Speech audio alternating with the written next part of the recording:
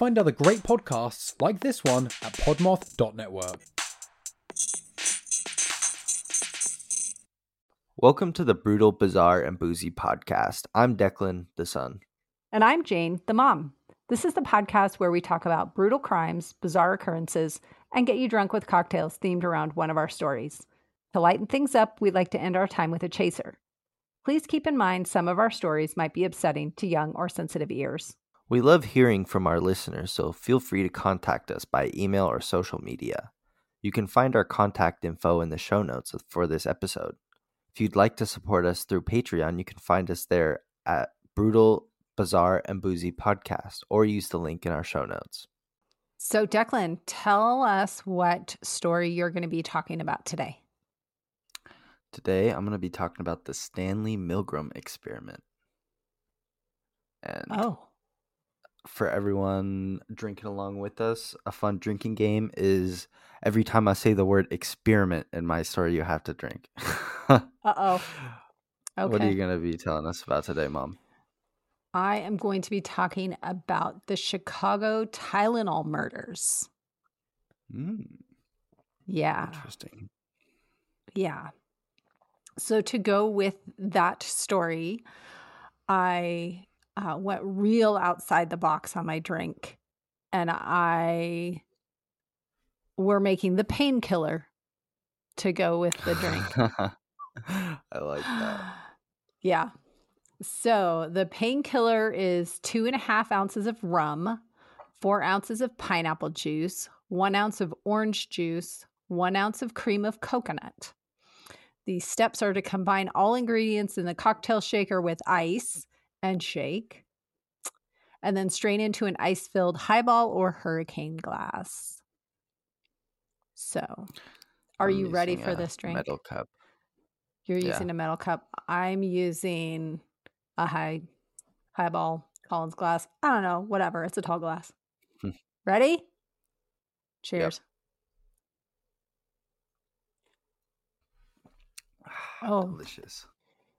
It's so good. I love the coconut in it and how the pineapple juice just, oh man, reminds me of vacation. I love that drink.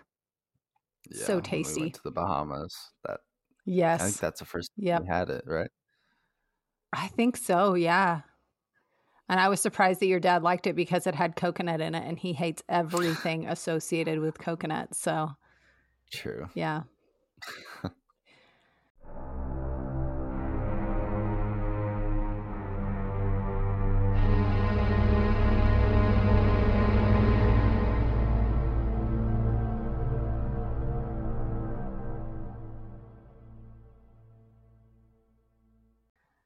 Well, the story that I have to go with this drink is not a fun holiday adventure, but it's pretty nasty.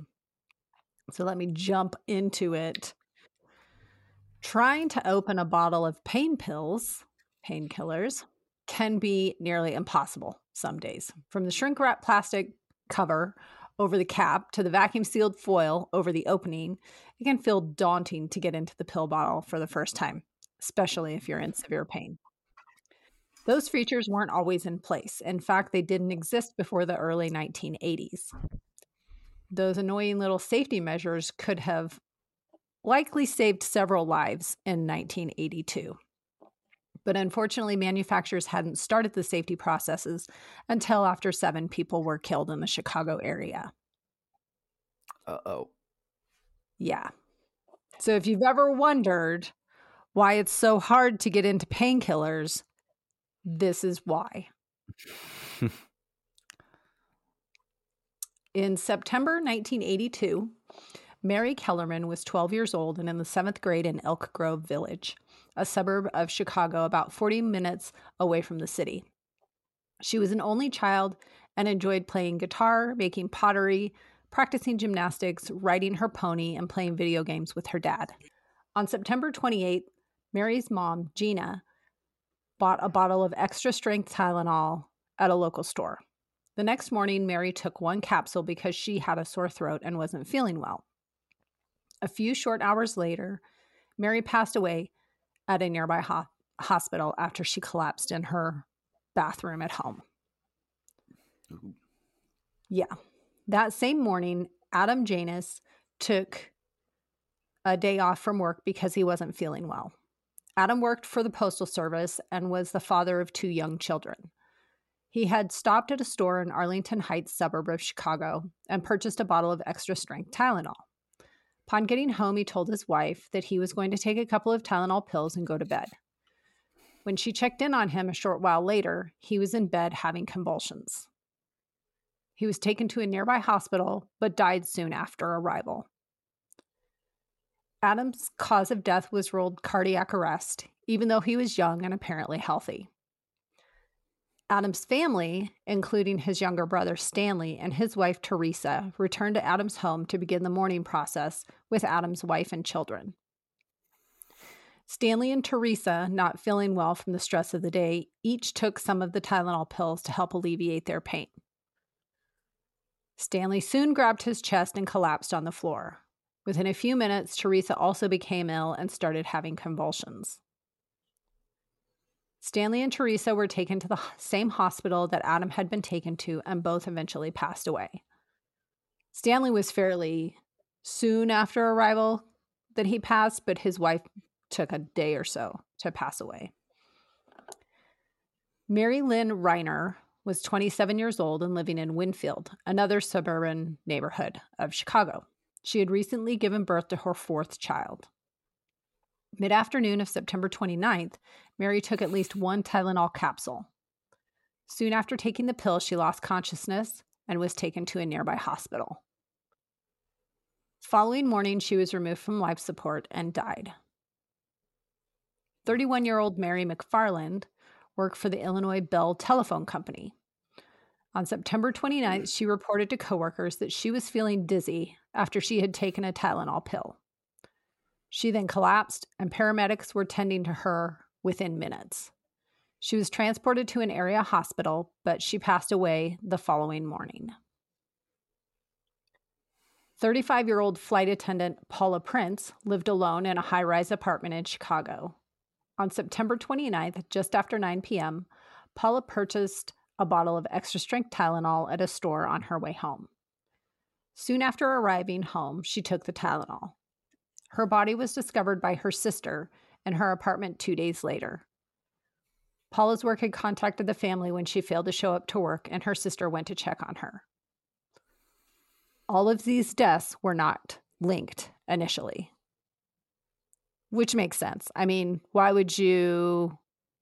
it was such a short period of time. I don't think there was any way for them to realistically go, oh, this one, that one, similar traits, all different hospitals, except for the brothers and the sister-in-law.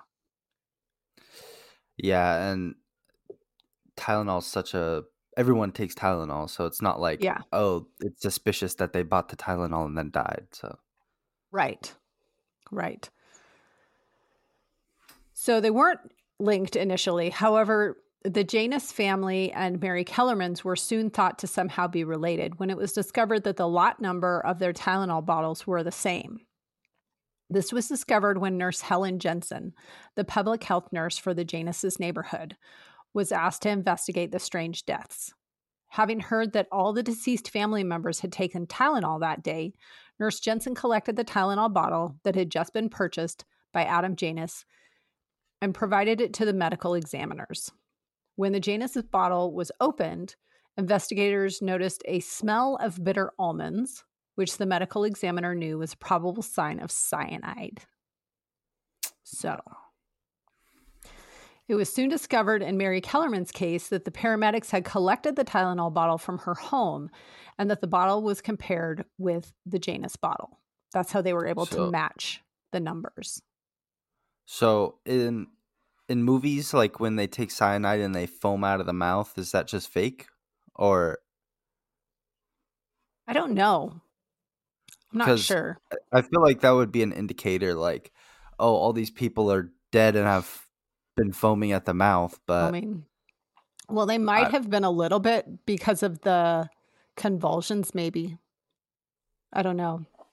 None of the stories about the deaths talked about any foaming at the mouth or anything like that, but numerous of them did talk about convulsions. So it's possible.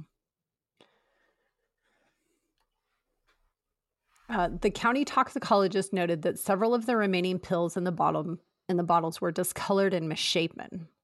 Testing of the unusual-looking pills proved positive for potassium cyanide. Based on the matching lot numbers, Johnson & Johnson, the manufacturer of Tylenol, placed a recall of bottles with that lot number.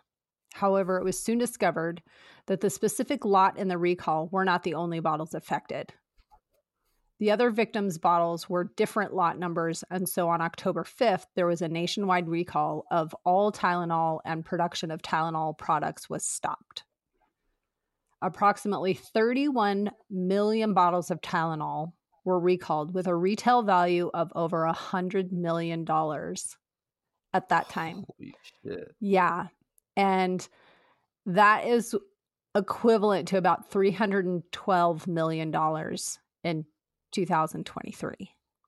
And that's all the money they're making on Tylenol. Imagine just like Tylenol. the more expensive drugs that they make. Holy shit. Right? Yeah.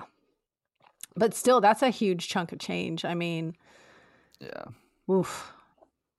During the investigation, it was discovered that the pills were manufactured in 2 different states. This led to the belief that the pills were tampered with after production. 5 total bottles containing cyanide tampered pills were identified in the 7 deaths, but there were several other bottles found on the shelves in other Chicago stores that did not cause any deaths. So there were still poisoned bottles sitting around. Yeah. That's just a advertisement for Advil. Yeah, right. Yeah. So law enforcement reviewed videos from the stores, but were not able to identify a viable suspect. In December 1982, James William Lewis was arrested in connection with the cases. But not in the way that you would think. Lewis had sent a letter to Johnson & Johnson demanding $1 million to stop the killings. When he was arrested, he discussed how the tampering could have occurred. So he basically said, the killer purchased bottles of Tylenol, added the cyanide to the capsules, then returned those altered bottles to the shelves. But then he's like, oh, but I didn't do it. I'm just speculating that's how it was done. God. Criminals are fucking stupid. Well, although investigators looked at Lewis to be the one responsible, there was no specific evidence linking him to the crime. Yeah. Okay, so just a weird guy. He wanted money. He did admit to sending the extortion letter and was sentenced to 10 years for that crime. A couple different sources I read said 10 years to 20 years.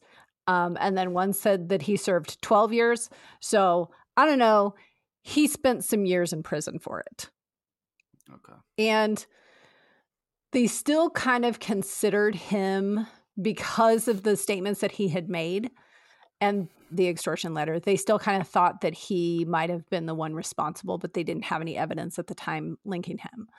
So he spent time in jail, but it was for extortion. It wasn't for the poisonings. For a long time, he'd been considered a reasonable suspect in the poisonings, but in 2010, both he and his wife submitted to fingerprint and DNA analysis.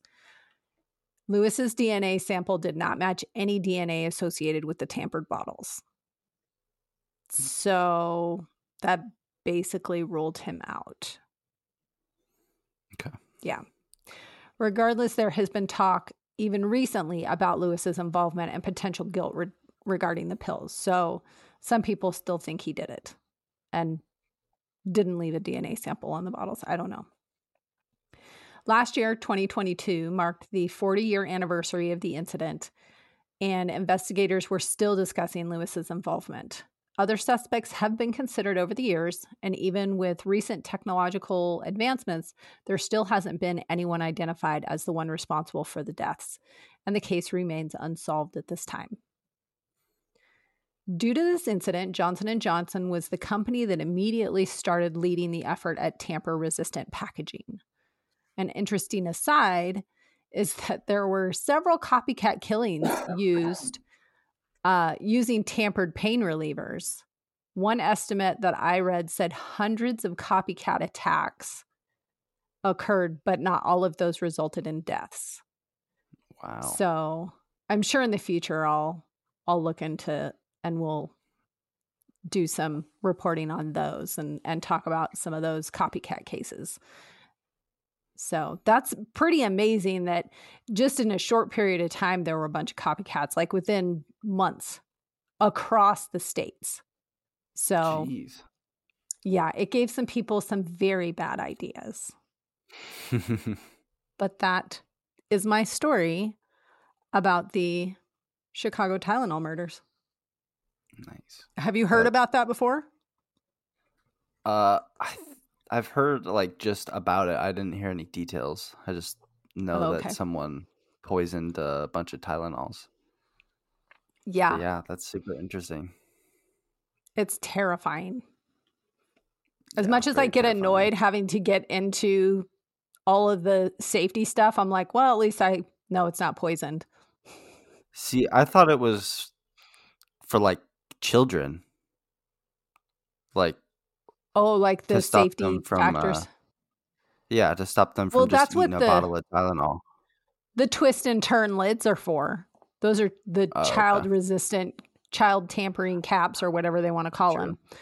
But, if you ever open a brand new bottle and it's like hell to get into that box, and then a lot of them have the shrink wrap plastic over the cap, so you have to break that off.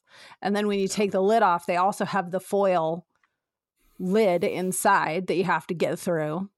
So true. Yeah. And the foil covering drives me crazy because I want all of it off from around the rim and I can never get it all the way off. And it's just like one of those annoying factors of my life. I just poke a hole in it with my thumb. I know you do. I know. That's how normal people react to those things. I am not a normal person. I want to get all of the remainder of the foil off the rim. And it never works.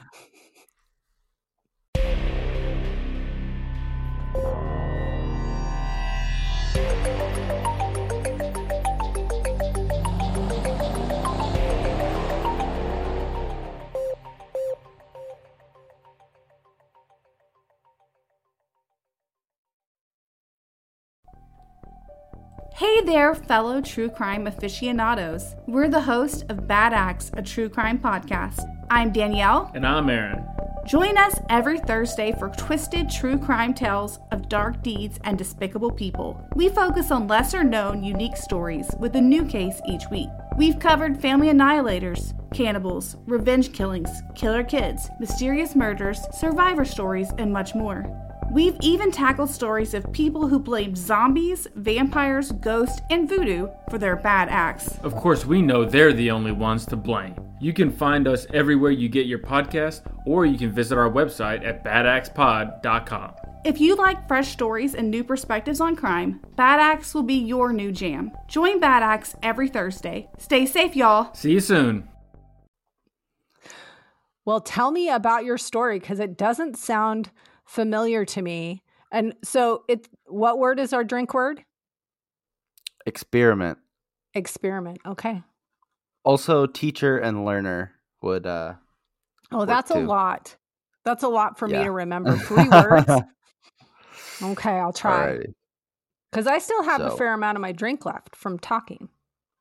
Yeah, that's usually how it goes. Whoever's talking first has their drink left until the end. They have all their drink. Yeah.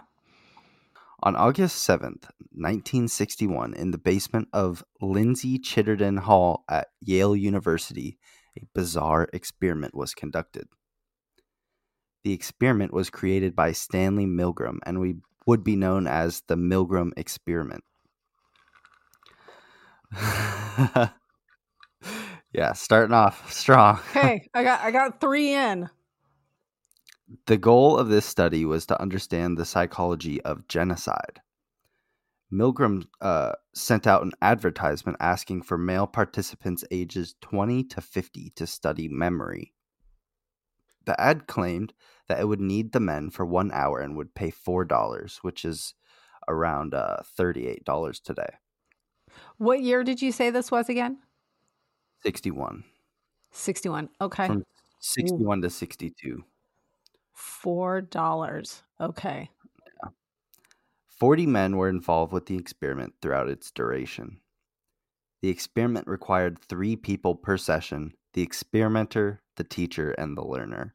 And that's just what they labeled it as in the experiment, which it kind of doesn't make much sense. But the experimenter would give orders to the teacher, who believed that they were helping with the study. However, they were actually the subject of the experiment, and the learner was actually a hired actor. The teacher Okay. and the learner would arrive. What? Tell me again. The teacher is actually the subject, and the Yes. learner is an actor. Yeah. Is But that the correct? teacher doesn't Okay. know that. Yeah. So every Got time I say teacher, you can just think of the subject. I'll try and Okay. say the subject, but No, I just wanted to make sure that I was linking up all of the people correctly. Okay. Mhm. I don't know. Lulu's not going to make an appearance. No, she's just staring at me. Oh, she's giving you the So- evil eye. The teacher and the learner would arrive at the session together and draw slips of paper to determine who would play the role of the teacher and the learner. However, both slips of paper said teacher. So when the actor pulled his role, he would tell the teacher that he was the learner. So both, Okay. like, they drew out of hats, and then And they it all wasn't drew really actually teacher. random. Yeah. Right. Okay. Smart. The 2 men were led into another room, which contained a desk for the experimenter, an electric chair for the learner, and a control Oh. panel that was connected to the chair that would be controlled by the teacher. Of course it However, the was. chair and control panel were obstructed from each other so that the teacher could not actively see the learner. But they were in the same Okay. room. There was just like a little dividing wall between them. Okay. So the experimenter strapped the learner into the electric chair, ensuring that they could not escape. Also, he would give the teacher a small test shock before the experiment began so that he could experience what the learner would be experiencing. Okay. The teacher was then given a list of word pairs that he had to teach the learner. The teacher began by reading the list of word pairs to the learner. The teacher would then read from the first word of each pair and list 4 possible answers. The learner would press a button to indicate his response. And if the answer was correct, the teacher would if the answer was incorrect, the teacher would administer a shock to the learner, with the voltage increasing in 15-volt increments for each wrong answer. Ooh. If the learner answered correct, the teacher would read from the next word pair. There wouldn't be any positive reinforcement or anything. The volts ranged from 15 to 450. The shock generator included verbal markings that vary from slight shock to danger, severe shock. Okay. So there was a device that would play a pre-recorded sound of shocks at different frequencies to the subject. And so that was just to make him believe that the person was actually being shocked. Okay. Once the teacher had administered the highest level of electrical current, the learner was directed to remain silent, giving the appearance that they were seriously injured. Oh, shit. Yeah. Oh, that's so mean. Yeah. Oh. So if the subject tried to end the experiment early, the experimenter had a list of prompts to give to the subject, starting in this order. So if they said, "Oh, I want to stop," the first thing they would say is, "Please continue," or "Please go on." And if they tried to end it again, the experimenter would say, The experiment requires that you continue. And if they try again, this is absolutely essential that you continue. If they try and cancel it again, they say, you have no other choice. You must go on. Yeah. Okay. The And so subject these wished- are all things that the teacher is supposed to say to the learner, right? No, this is what the person watching the experiment is saying if Oh. the teacher wants to end the Oh, if the session. teacher wants to end it. Okay. Yeah, the teacher's All right. like, oh, I don't want to fucking kill this guy. Then Okay. this is what the experimenter would say. Ooh. And if the subject wished to stop after the fourth prompt, then the experiment was ended.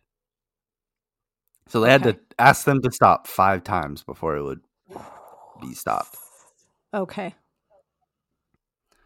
The experimenter also had ways to make the teacher have specific comments. So if the teacher asked whether the learner might suffer permanent physical harm, the experimenter replied, although the shocks may be painful, there is no permanent tissue damage, so please go on. If the teacher said that the learner clearly wants to stop, the experimenter replied, whether the learner likes it or not, you must go on until he has learned all the word pairs correctly, so please go on. Okay. So the experiment found unexpectedly that a very high proportion of subjects would fully obey the instructions, with every participant going up to 300 volts and 65% going up to 450 volts. Ooh. They're just Almost following every directions. Yeah. Almost every subject was uncomfortable with the experiment, and one subject was so uncomfortable that they suffered a seizure mid-session. Yeah, they were in so much stress that they're just like, yeah, the teacher had a seizure. Oh my gosh. So Milgram summarized the experiment in this 1974 article titled The Perils of Obedience. The legal and philosophic aspects of obedience are enormous importance, but they say very little about how most people behave in concrete situations. I set up a simple experiment at the Yale University to test how much pain an ordinary citizen would inflict on another person, simply because he was ordered to by an experimental scientist. Stark authority was pitted against the subjects, strongest moral imperatives against hurting others, and with the subject's ears ringing with the screams of the victim. Authority won more often than not. The extreme willingness of adults to go on almost any length of the command of an authority constitutes the chief findings of the study in the fact that most urgently demanding explanation. Ordinary people simply doing their jobs and without any particular hostility on their part can become agents in a terrible destructive process. Moreover, when the destructive effects of their work become patently clear, they are asked to carry out actions incompatible with fundamental standards of morality. Relatively few people have the resources needed to resist authority. Interesting. This guy is just fucking weird. So this was not the only time Milgram executed this experiment. He set up some experiment in a small, innocuous office building to see if the location would change the findings. Because if you see an ad and it's like, oh, there's a Yale experiment, but if it's just like, oh, I'm running this experiment in this little seedy office building, then he thought that might affect it. Milgram but also did it helped affect other it, like the location? Sorry, no, he said it made no to difference. interrupt. Okay. Yeah. Milgram also helped out other researchers set up similar experiments in other countries.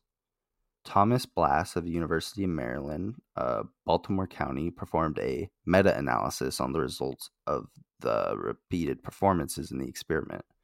And he found that while the percentage of participants who are prepared to inflict fatal voltage ranged from 28 to 91%, there was no significant trend over time. And the average percent for U.S. studies, 61%, was close to the one for non-U.S. Studies, which was 66%. Wow. So pretty much it was like average almost through every experiment that around 60% of people between were 60 willing and to 70%. go. Yeah. Okay. While many claim this experiment was cruel, 84% of the former participants surveyed later said that they were glad or very glad to have participated, which is just weird. What? Did they know at that point what it was? When they said, I'm glad or very glad to participate?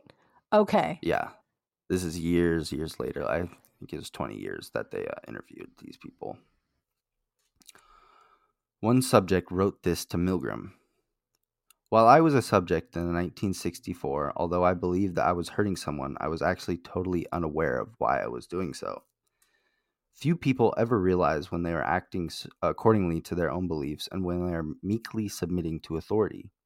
To permit myself to be drafted with understanding, I've permitted myself to be drafted with the understanding that I am submitting to authority's demand to do something very wrong would make me frightened of myself. I am fully prepared to go to jail if I am not granted conscious objector status. Indeed, this is the only course I would take to be faithful in what I believe. My only hope is that members of my board act accordingly to their consciousness. I put way too many quotes in here, sorry. While this experiment was designed to better understand how average German citizens gave in to Nazi commands, James Waller, chair of Holocaust and Genocide Studies at Keene State College, formerly chair of Whitworth College. I want to restart that. James Waller, chair of Holocaust and Genocide Studies at Keene State College, formerly chair of Whitworth College Psychology Department, expressed the opinion that Milgram experiments do not correspond well with the events that happened in the Holocaust. So, how can he make that argument? I wonder. Can you just... It seems pretty reasonable for Milgram to make that correlation.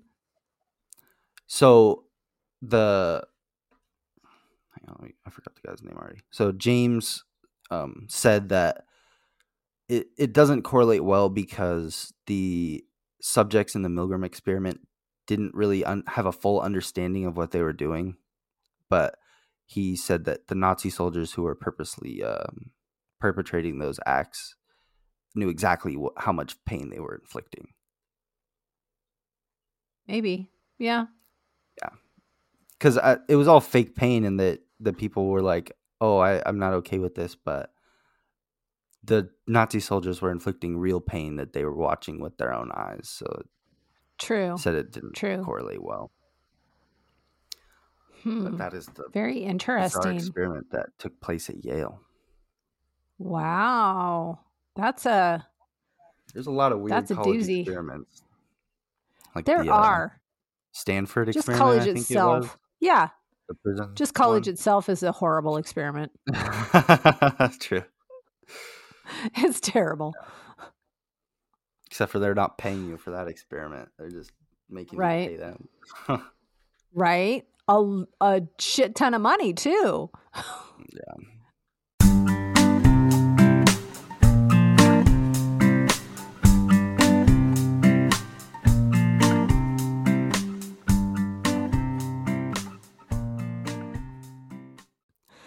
Oh, gosh. Do you have a chaser for us today? Oh, I said it first. No, I said it first. I got to find mine. Okay. So my chaser today is a show recommendation, and that is The Night Agent on Netflix. Have you seen it yet, Declan? I don't think so. Oh, it's really good. I think it's pretty new. Basically, this guy is an FBI agent whose job it is to answer a secret phone line that is used by other agents who need help. And he gets a call that leads him on an investigation to find someone in the White House who may be planning a terrorist attack.